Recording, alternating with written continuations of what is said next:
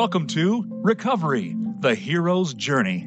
Your host is Dr. Patricia Halligan. If addiction or prescription drug dependence affects you, directly or indirectly, whether it's you, a family member, or a close friend, stay tuned over the next hour as we explore substance use disorders, process addictions, and prescription drug dependence. We'll be discussing the painful reality behind these disorders and what can be done to help. Now, here is Dr. Patricia Halligan. Hi, I'm Dr. Patricia Halligan. We can't talk about recovery from alcohol and drug problems without talking about healing from trauma. Post-traumatic stress disorder and substance use disorders commonly co-occur. This is called comorbidity. The majority of these patients only ever receive treatment for substance use disorder. Failure to treat the PTSD worsens that person's chance for a full recovery. I am super excited to introduce our guests today, Dr. Kathleen Brady and Dr. Sudie Back, two world-renowned experts on PTSD and addiction. They are world-class speakers, prolific writers, respected researchers, gifted clinicians, and wonderful educators. Dr. Kathleen Brady is internationally respected as a clinical addiction specialist and a leading clinical and translational researcher. She's been conducting scientific investigations and clinical work in the field of addictions and psychiatric disorders for over 30 years. Her research focuses on pharmacotherapy of substance use disorders, comorbidity of psychiatric disorders and addictions, gender differences and women's issues and addictions, and the neurobiologic connections between stress and addictions. She has received numerous federal research grants, has published over 400 peer-reviewed journal articles, and co-edited 10 books. Dr. Brady is the principal investigator of MUSC's Clinical and Translational Science Award, principal investigator of the Southern Consortium node of the NIDA-funded Clinical Trials Network, and director of MUSC's Women's Research Center. She is the former vice president for research at the Medical University of South Carolina. Dr. Brady has served as the president of the Association for Medical Education and Research in Substance Use Disorders, president of the American Academy of Addiction Psychiatry, and is the immediate past president of the International Society of Addiction Medicine. Dr. Sudie Back is a professor in the Department of Psychiatry and Behavioral Science at the Medical University of South Carolina and a staff psychologist at the Ralph H. Johnson VA in Charleston, South Carolina. Dr. Back received her PhD in clinical psychology from the University of Georgia in 2004 and completed her clinical internship with specialization in the treatment of substance use disorders at Yale University. Over the past 20 years, her research has focused on the intersection of substance use disorders and post-traumatic stress disorder, as well as sex and gender differences in addiction.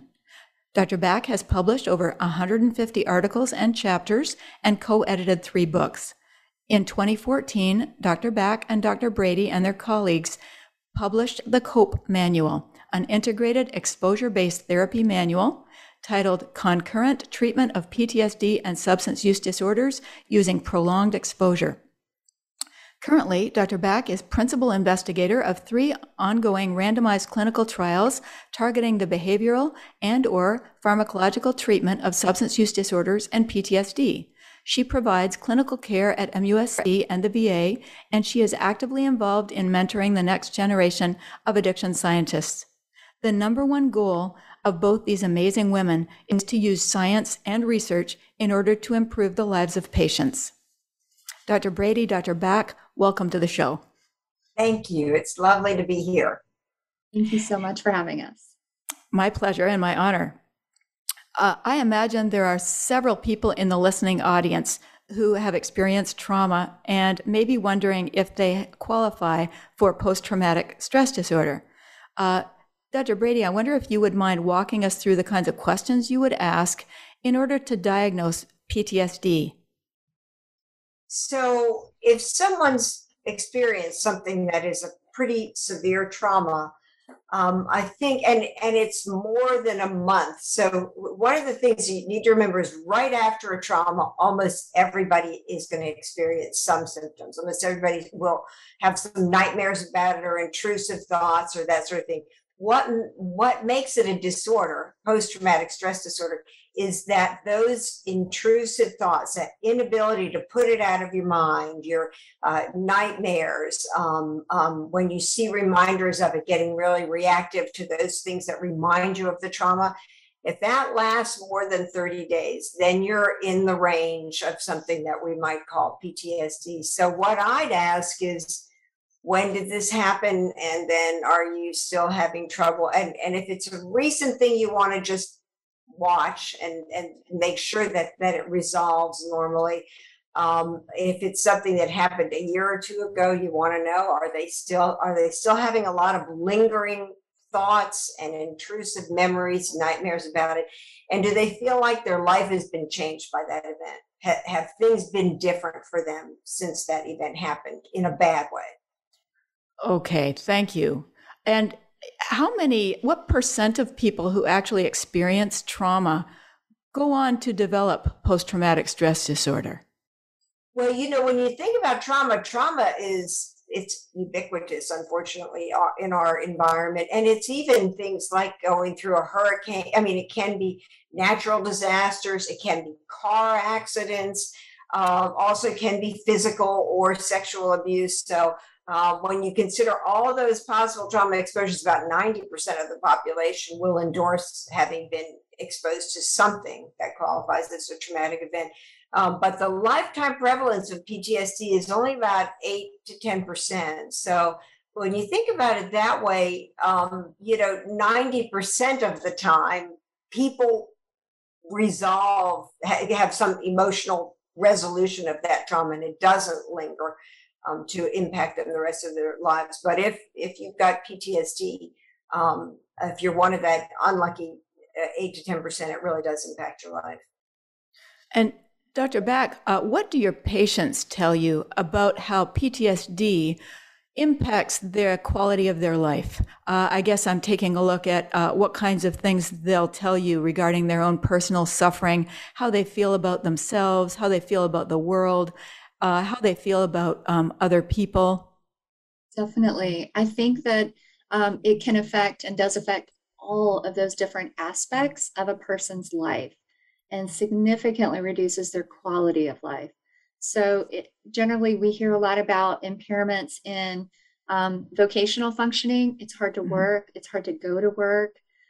Trouble with family and social relationships. Those often can be, really deteriorated through PTSD. Physical health as well. One of the symptoms of PTSD is, as Dr. Brady was mentioning, these intrusive thoughts and memories that are often associated with nightmares. And so people have a really hard time sleeping, trouble concentrating. It can affect really all aspects, physically, mentally, economically, and family and social. And I've got a patient that I'm thinking of right now who had experienced sexual abuse as a child, and even watching her kids play fight on the rug or tickle each other, it really triggers a bad memory of her own sexual abuse as a child, or having sex with her husband. She's unable to, she avoids all sorts of things, can't watch Law and Order SVU, for example, because they're talking about childhood sexual abuse. So avoidance is a big part of having post-traumatic stress disorder, correct? Yes, avoidance is one of the key hallmark characteristics. And it's also what in the short term can help people feel a little bit better. So if they avoid watching those shows, or they avoid going to the store, they avoid going to their kids' sporting events, for the moment, they feel a little bit better. But in the long term, it's that avoidance that really can keep them stuck with PTSD. So a lot of the treatments, the behavioral treatments that we do, is to help people approach those things in their life that are safe, but they are causing some distress, so that they can work through that and enjoy their life. Well, you have a really hard job getting them to talk about it, because they even avoid talking about the trauma. Yes. And that's a good point too, that you really have to ask about it. Many survivors of trauma do not want to they're very hesitant to talk about it. They might feel shameful, they might feel embarrassed about it. So it's really important to ask those specific, questions and open the door for them to share. I hear a lot from people with a history of trauma with PTSD that they feel like they're damaged. They feel like damaged goods. And the feeling of not being in control of their own life. I hear that a lot too.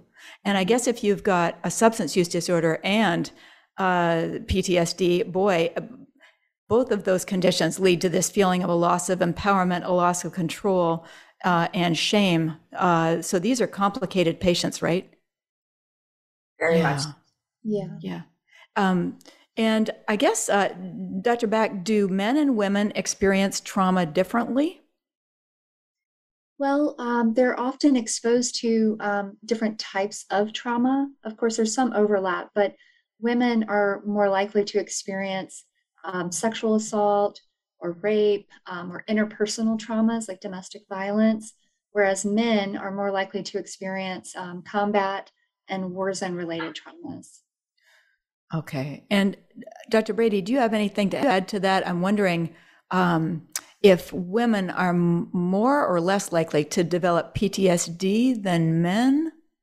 Well, the fact that we used to think that was so, but it may just be different traumas have sort of a different potency in terms of their ability to produce PTSD. For instance, exposure to a natural disaster like a hurricane, unless you literally have your life threatened, is not particularly highly associated with PTSD. However, sexual assault is like 99% of people that have sexual assault are going to get PTSD. So it may just be that women are more likely to be exposed to the types of trauma that we know are highly associated with the development of PTSD. Oh, that's interesting. And Dr. Brady, what can you tell us about what's actually happening in the brain of someone who has post-traumatic stress disorder?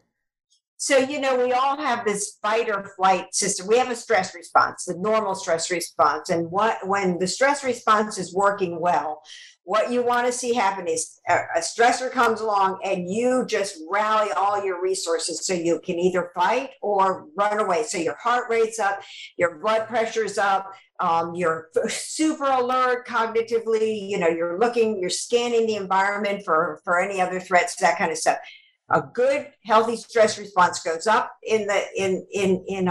when there is a threat, and then you return to normal when the threat goes. Because the last thing the body needs is to be walking around the world with your heart rate and blood pressure up and constantly scanning the environment. What happens with people with PTSD is that fight or flight system just gets turned on way too quickly, and it's really slow to turn off. So they are, what we call sort of hypervigilant, sort of always on alert, always scanning the environment, not feeling safe.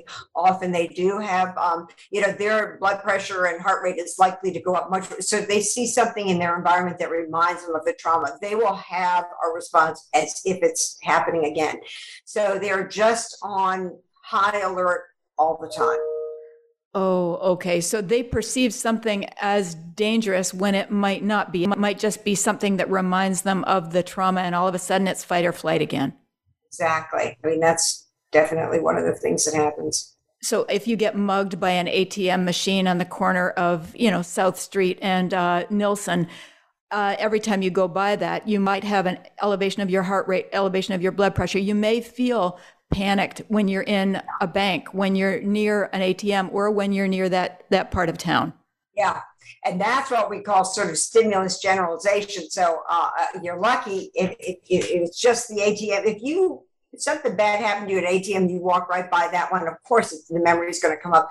What happens with people with PTSD is, you're right, it generalizes. Pretty soon it's every ATM, it's anytime you walk in a bank, and so before you know it, there's just stuff all over the environment that can trigger them. And that's where the avoidance comes in. People just stop interacting. Okay, that makes sense to me. And can you tell us, Dr. Brady, how are post-traumatic stress disorder and substance use disorders interconnected?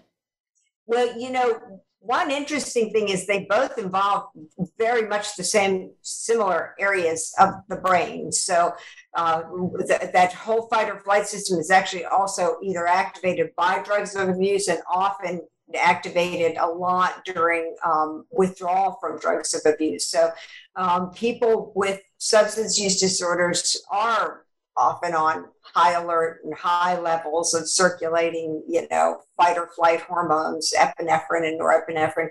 But I think what happens on a more sort of symptomatic level is people turn to substances of abuse to either, let's say they're having trouble sleeping at night, maybe that'll help them sleep. Let's say they're intrusive memories, maybe drinking alcohol will dampen those for a while.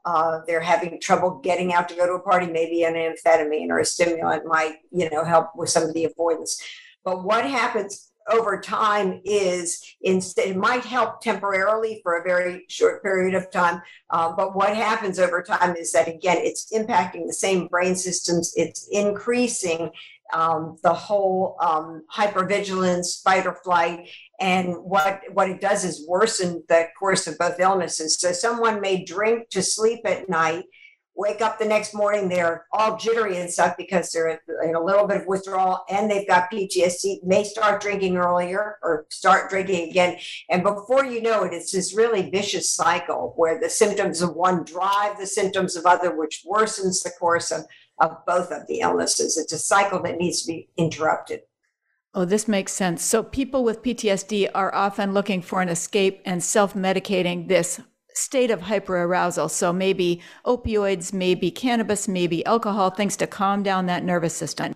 Okay. But then you wake up, like you say, and you're in withdrawal and you've got a heightened state of alert and your depression's worse and you feel bad about yourself and you're even more isolated. Okay. Yeah. So, and it's the reverse is true, I guess. People with substance use disorder find themselves in very precarious situations occasionally, or they're, at a higher risk for sexual assault, for physical assault, for car wrecks. So, exactly. Absolutely a vicious cycle, like you say.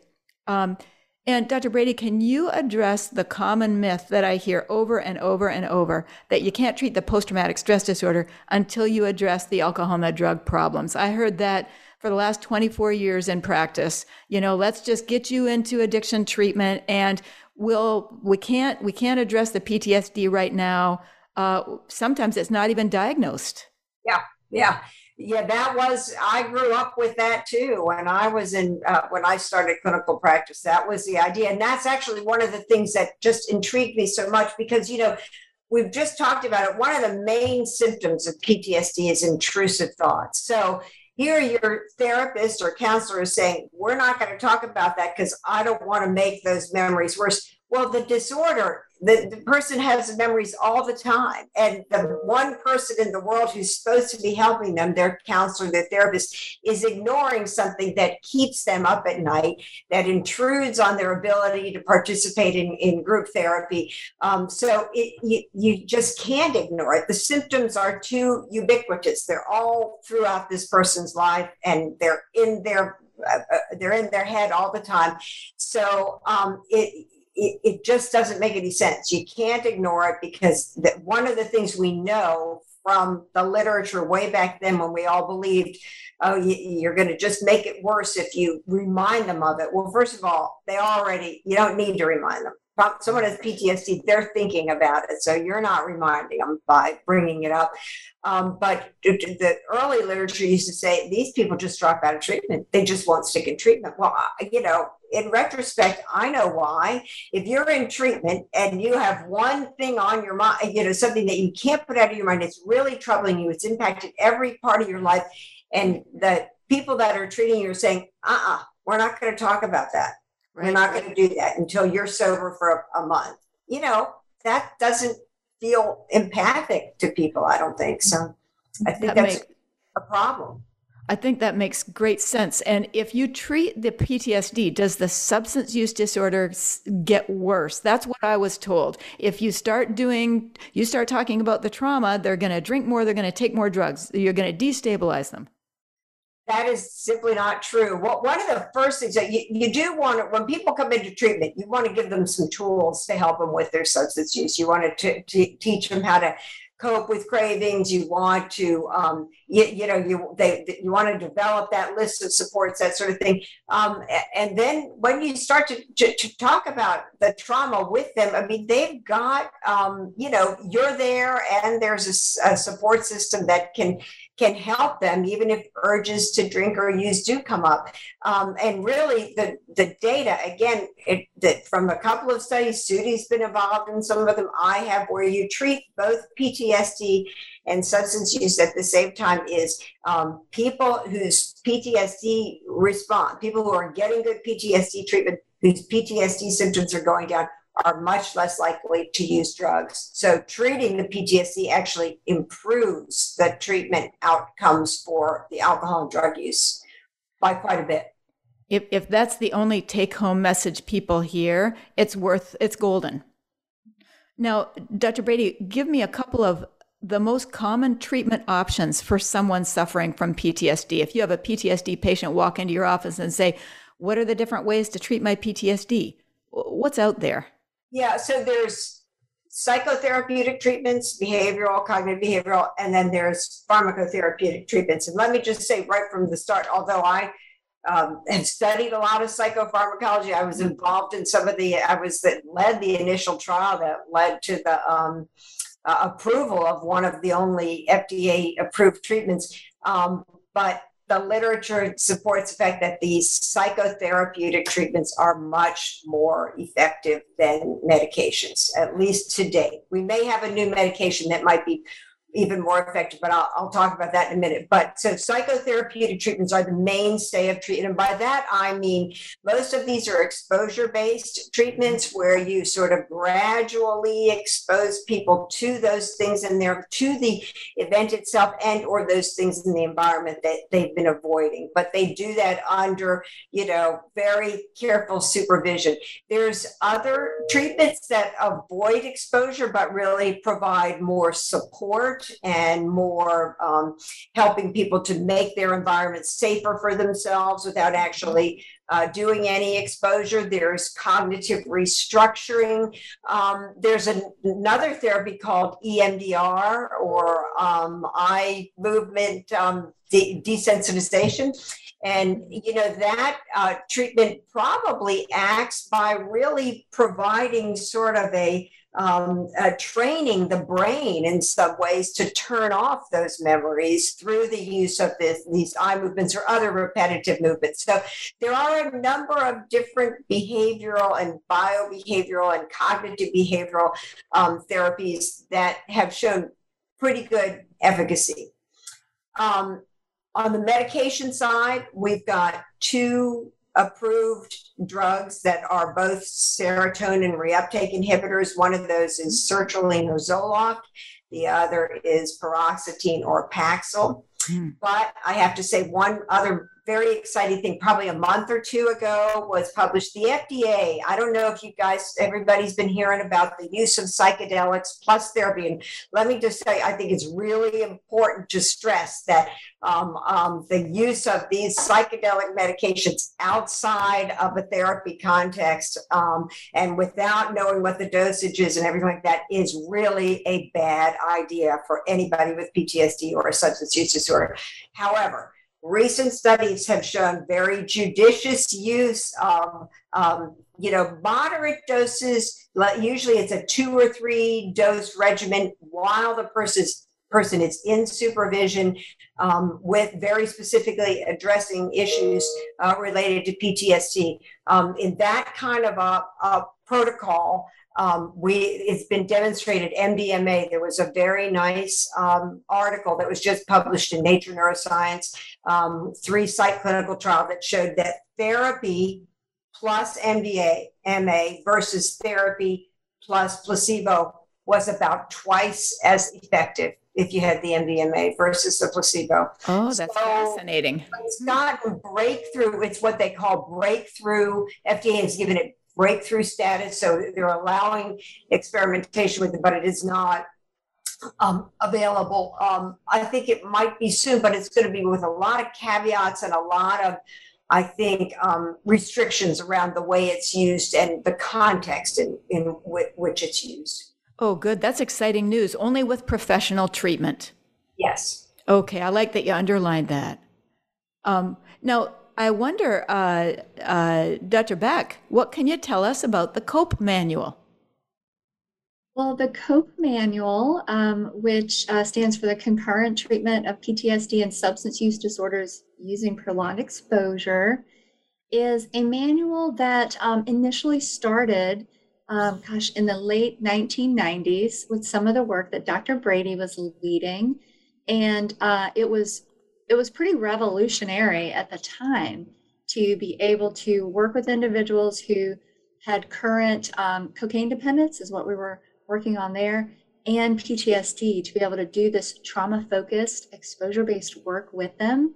And I've been able to work with Dr. Brady and colleagues on refining the treatment and really getting it to the optimal contents, if you will. It was published in 2014 by Oxford University Press, and so it is available to the general community. It's 12 sessions. So in only 12 sessions, we can do a lot to help people who are struggling with PTSD and a co-occurring addiction. It's individual therapy, so it's not a group-based therapy, it's individual. And usually sessions are once a week for about 90 minutes with some homework in between. With the same therapist, right? You don't have to have substance use disorder treatment in one building and then go across town on a bus to find another building that will give you your trauma treatment. That's such an advantage, isn't it? Exactly. It's integrated because we know that these conditions are so integrated in a person's life and physiology. And so it's an integrated treatment with the same therapist, same treatment episode, if you will. So pretend I was a patient in your office and you are trying to explain prolonged exposure to me. And I say to you, why do I have to talk about it? Won't this go away with over time? What do you respond to me, and how do you explain prolonged exposure and how it works, I guess? Well, I would start by, of course, telling them that it's totally their choice. So I won't be making them do anything. I'll be encouraging them. I'm going to explain to them why I would really support them doing this and how it can be helpful. I tell them about the data behind it. But because, both with PTSD and addiction, there's so much loss of control, I think it's really important to make sure that the individual, the patient or the client knows that they're in control here. And we're just here to help support them and walk them through it.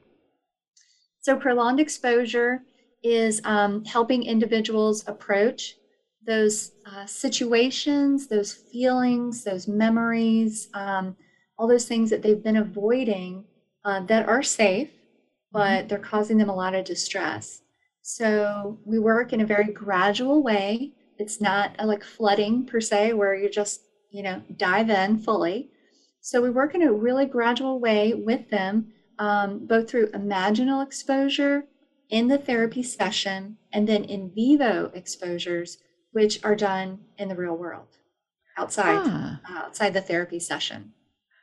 Interesting. It can take some review, some convincing, if you will, because most people come in and they might be thinking, I have been trying for years or decades to avoid all of these things. So why in the world would I actually go and approach these? So there's an instructional, psychoeducational piece that's really important.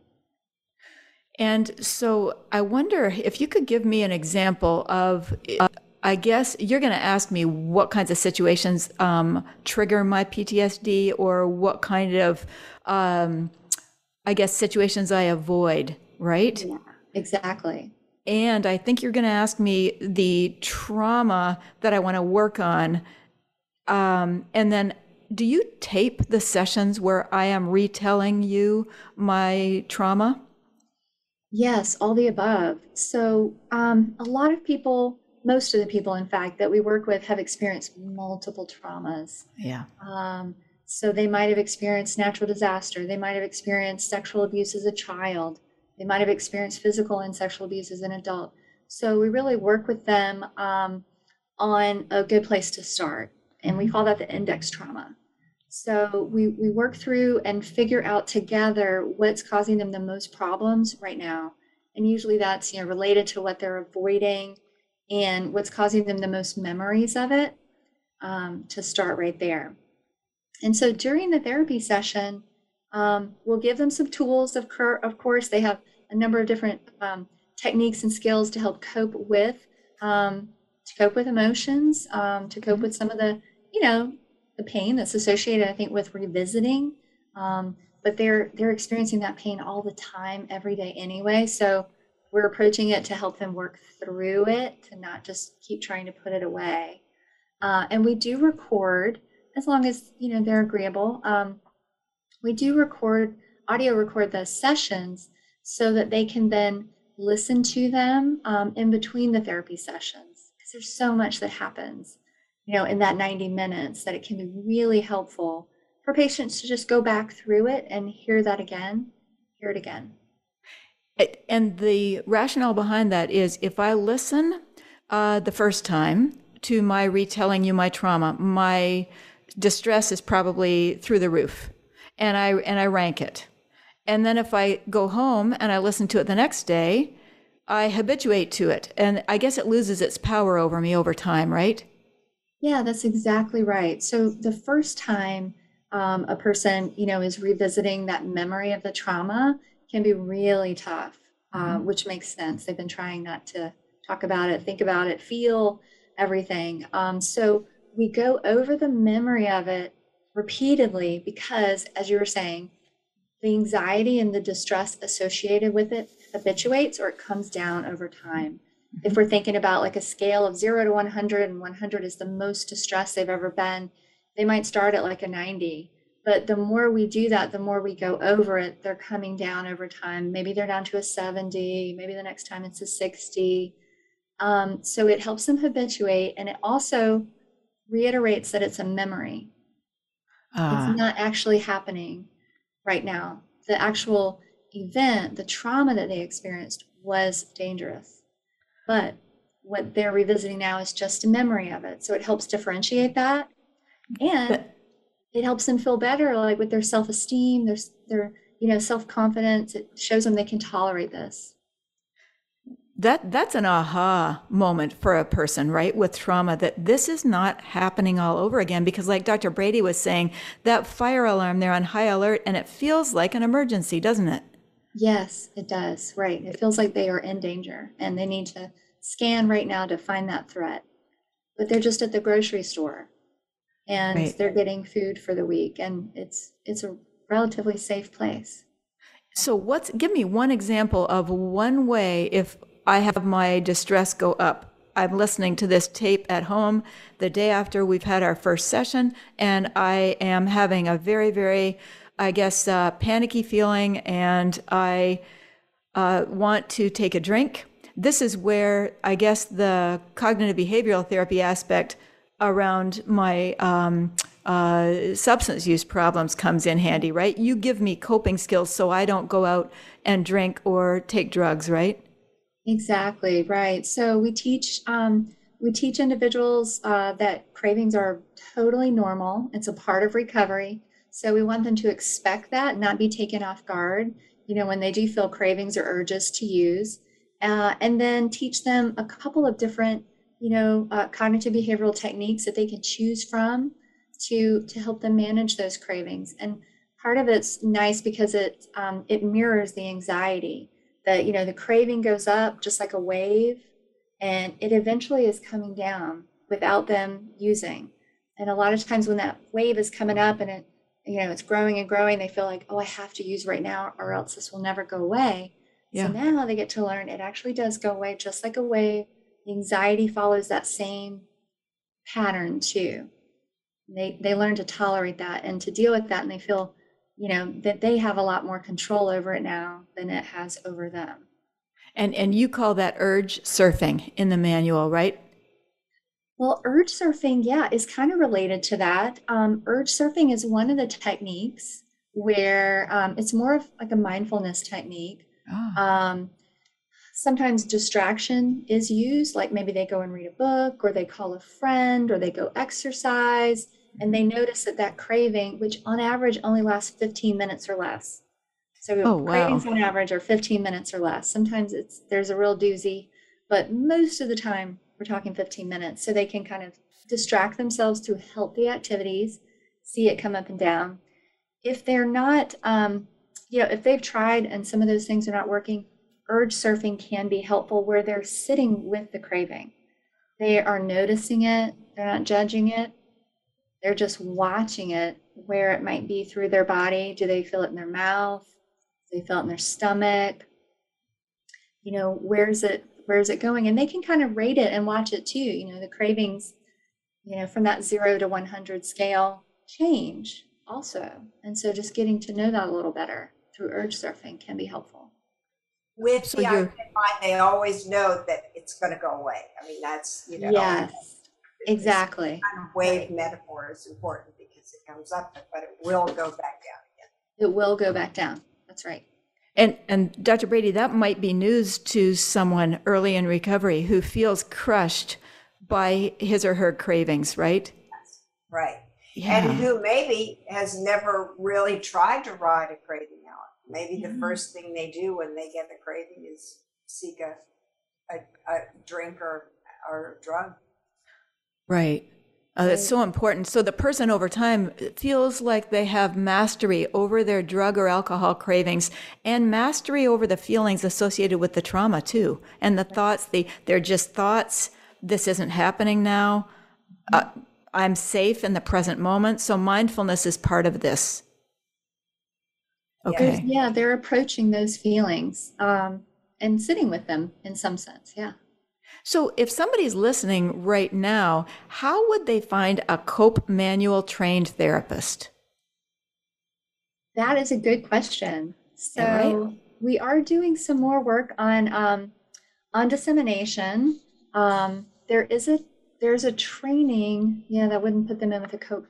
I guess they would email myself or Dr. Brady as a good start to help to find someone who is trained in COPE. I think also, it's, you can, I always encourage people, especially, when people in a desperate situation, they're going to seek treatment and probably go with the first, but when I have people where it's not such a desperate situation, sometimes I'll give 2 or 3 names and say, why don't you give a call, talk to them, and see what you think. In the same context, you could call and ask what is your experience with integrated treatment for PTSD and substance use disorder? I mean, I think that's a totally, I think the funny thing about mental health is for so long, you guys again probably remember this.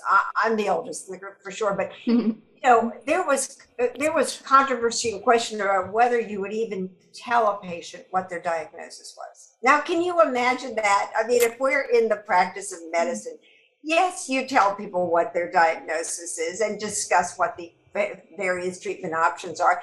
And similarly, yes, it's perfectly legitimate for a patient to ask a therapist or a psychiatrist or whatever what their qualifications are, what their training is, and what's their experience in this particular either type of therapy or integrated. You might be more, you might want to throw a broader net and just make sure that they're familiar with evidence-based integrated treatments for PTSD and substance use disorders. That's a great thing to bring up. Like I could buy one of these manuals on Amazon. I know that because I bought one, and I have the therapist manual and I have the patient handbook. I could buy both on Amazon. I could take it to my therapist and I could say, this is what I'd like to work on with you. Mm-hmm.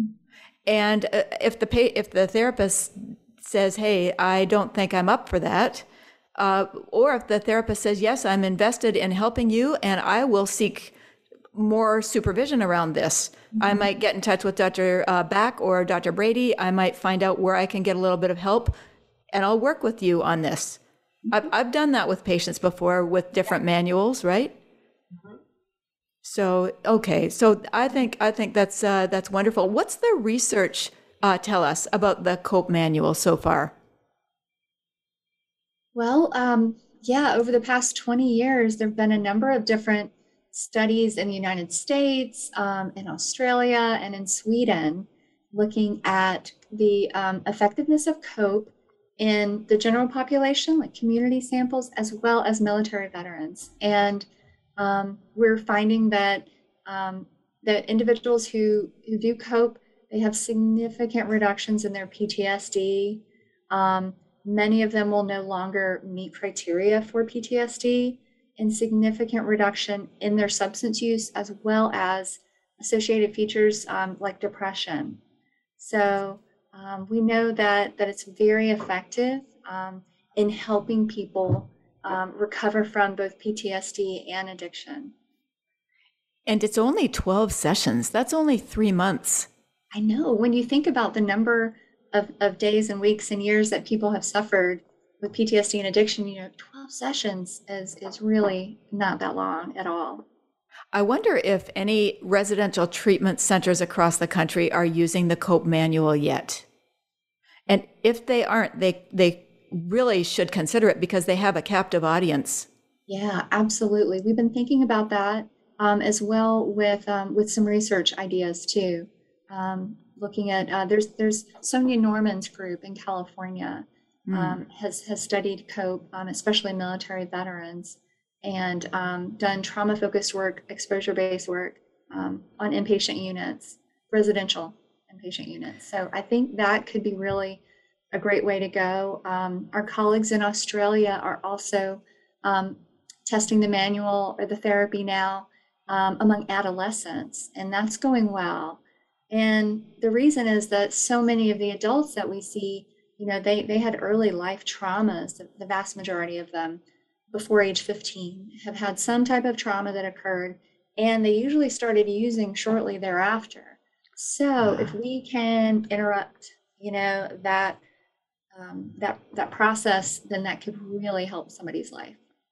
Oh, I think it would be wonderful. And Yeah. so tell me a little bit about the in vivo exposure. Give me some examples. Somebody's been through trauma. What kinds of in vivo homework might you give them? And how does that work? Sure. So the in vivos will be tailored to their particular trauma. So if someone, let's say, had a horrible car accident, and driving is a real problem. They cannot drive, especially not during like regular work hours. Maybe they only drive late at night to go to the grocery store or something.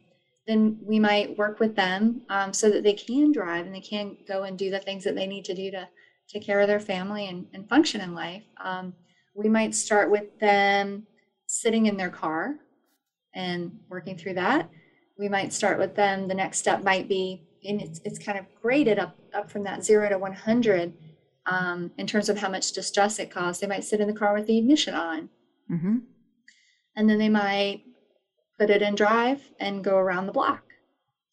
And then the next time they might, kind of work up to where they can drive when it's not very, there's not a lot of traffic, to get them up to, high traffic times of the day, 5 o'clock, et cetera, so that they can do that. It's not an impediment to their life. Just baby steps. Baby steps. Yeah, absolutely. We definitely want to start with some mastery experiences, Totally. So they're getting used to it. They're getting comfortable with it and feeling more confident. And what are some of the strategies to decrease their anxiety if they're kind of feeling crippled by panicky feelings? Yeah. Well, we teach them a breathing relaxation exercise early on so that they can, connect with the breath and can use that to help them reduce some of the anxiety. And also, the piece of the learning is that the anxiety is very uncomfortable, but it's not dangerous. That's so important. Yeah, you're not in danger. It's just a feeling. Step outside your feeling and observe it and describe it. Very, very mindfulness again and again, right? Yeah. And you don't have to act on it. So if you've got a person who has a drinking or a drugging problem, impulsivity tends to be pretty high. Right. So this is new to them. You don't have to act on a feeling. You don't have to escape a bad feeling. You can just notice it. Yes, absolutely. So we try not to, we don't want to promote escaping the feelings too much. We want to, Yes. we want to befriend those emotions, so to speak, get to know them better and sit with them and learn that they're troublesome, they're inconvenient, they're uncomfortable, but they're okay. They don't place us in danger. Okay. How do you motivate somebody? Say you've got a person with PTSD and a substance use problem in your office. I wonder what kind of motivational interviewing questions you might ask them to kind of get them excited about this, because PTSD, wow, it just feels too huge to, I guess, approach to the person on the couch, right? Yeah. Yeah, I think, you hit the nail on the head with motivational interviewing techniques. So asking them, why are they coming in? Why are they motivated to work on their PTSD? What will their life be like if they do nothing, they don't work on it?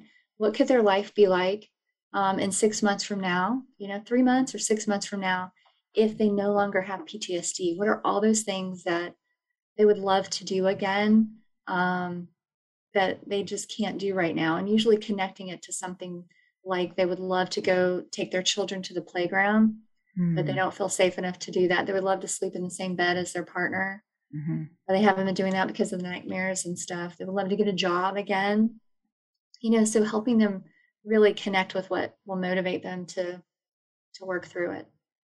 So yeah, just help them dream. And yeah, where do you place your value system, right? What are your priorities? And if they say, my kids, well, how would getting into recovery and recovering from PTSD also, how would that impact you as a mother or a father?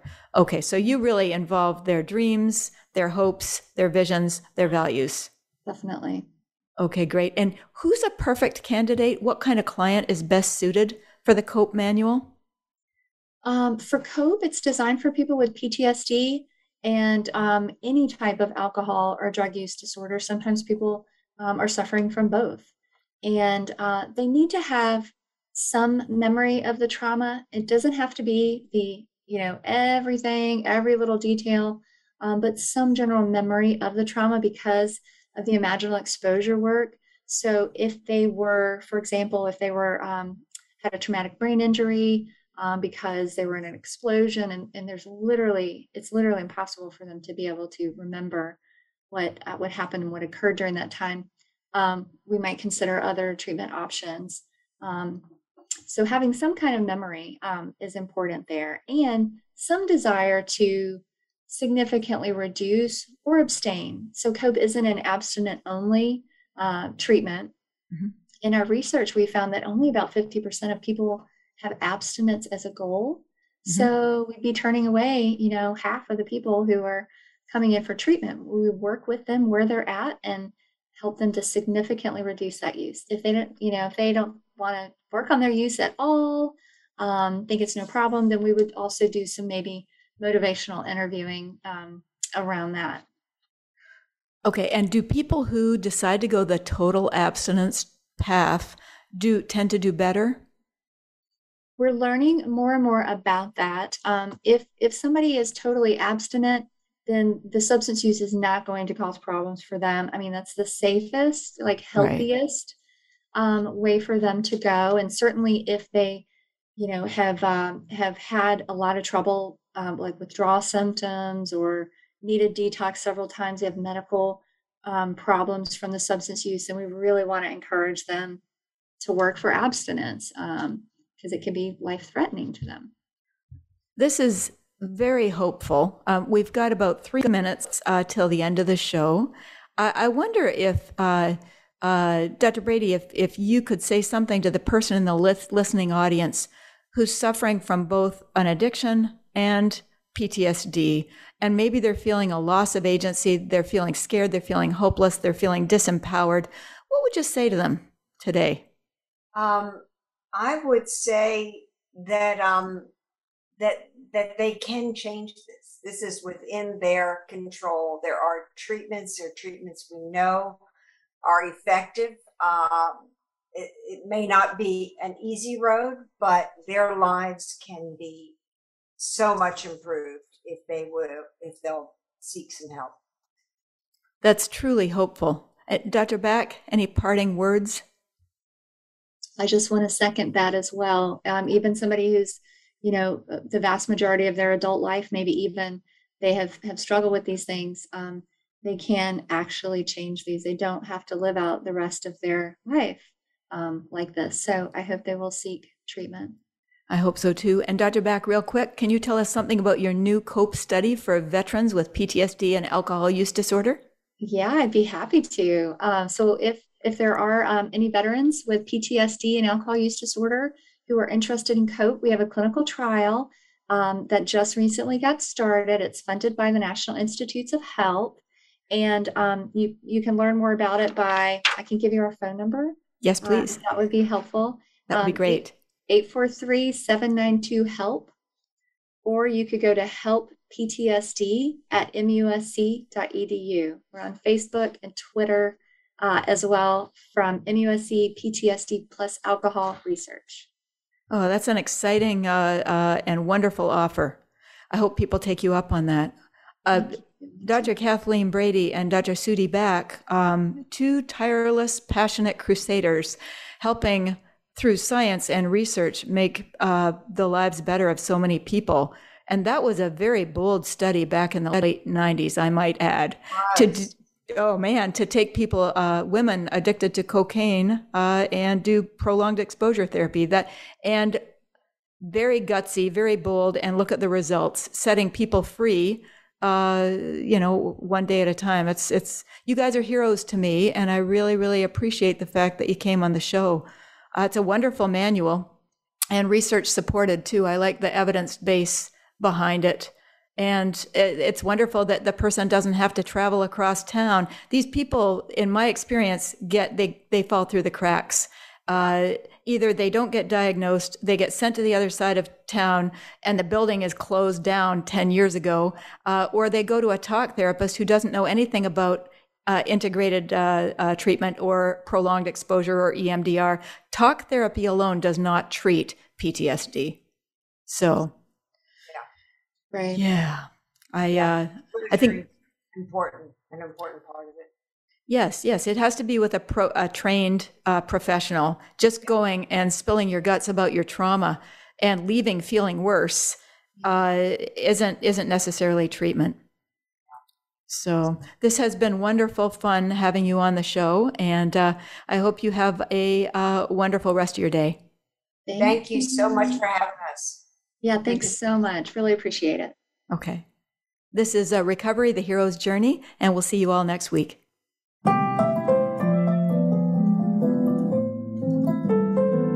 Thank you for joining us this week. Recovery, the Hero's Journey is broadcast every Tuesday at 12 noon Pacific Time and 3 p.m. Eastern Time on the Voice America Health and Wellness channel. As you wait for our next program, remember, you are definitely not alone.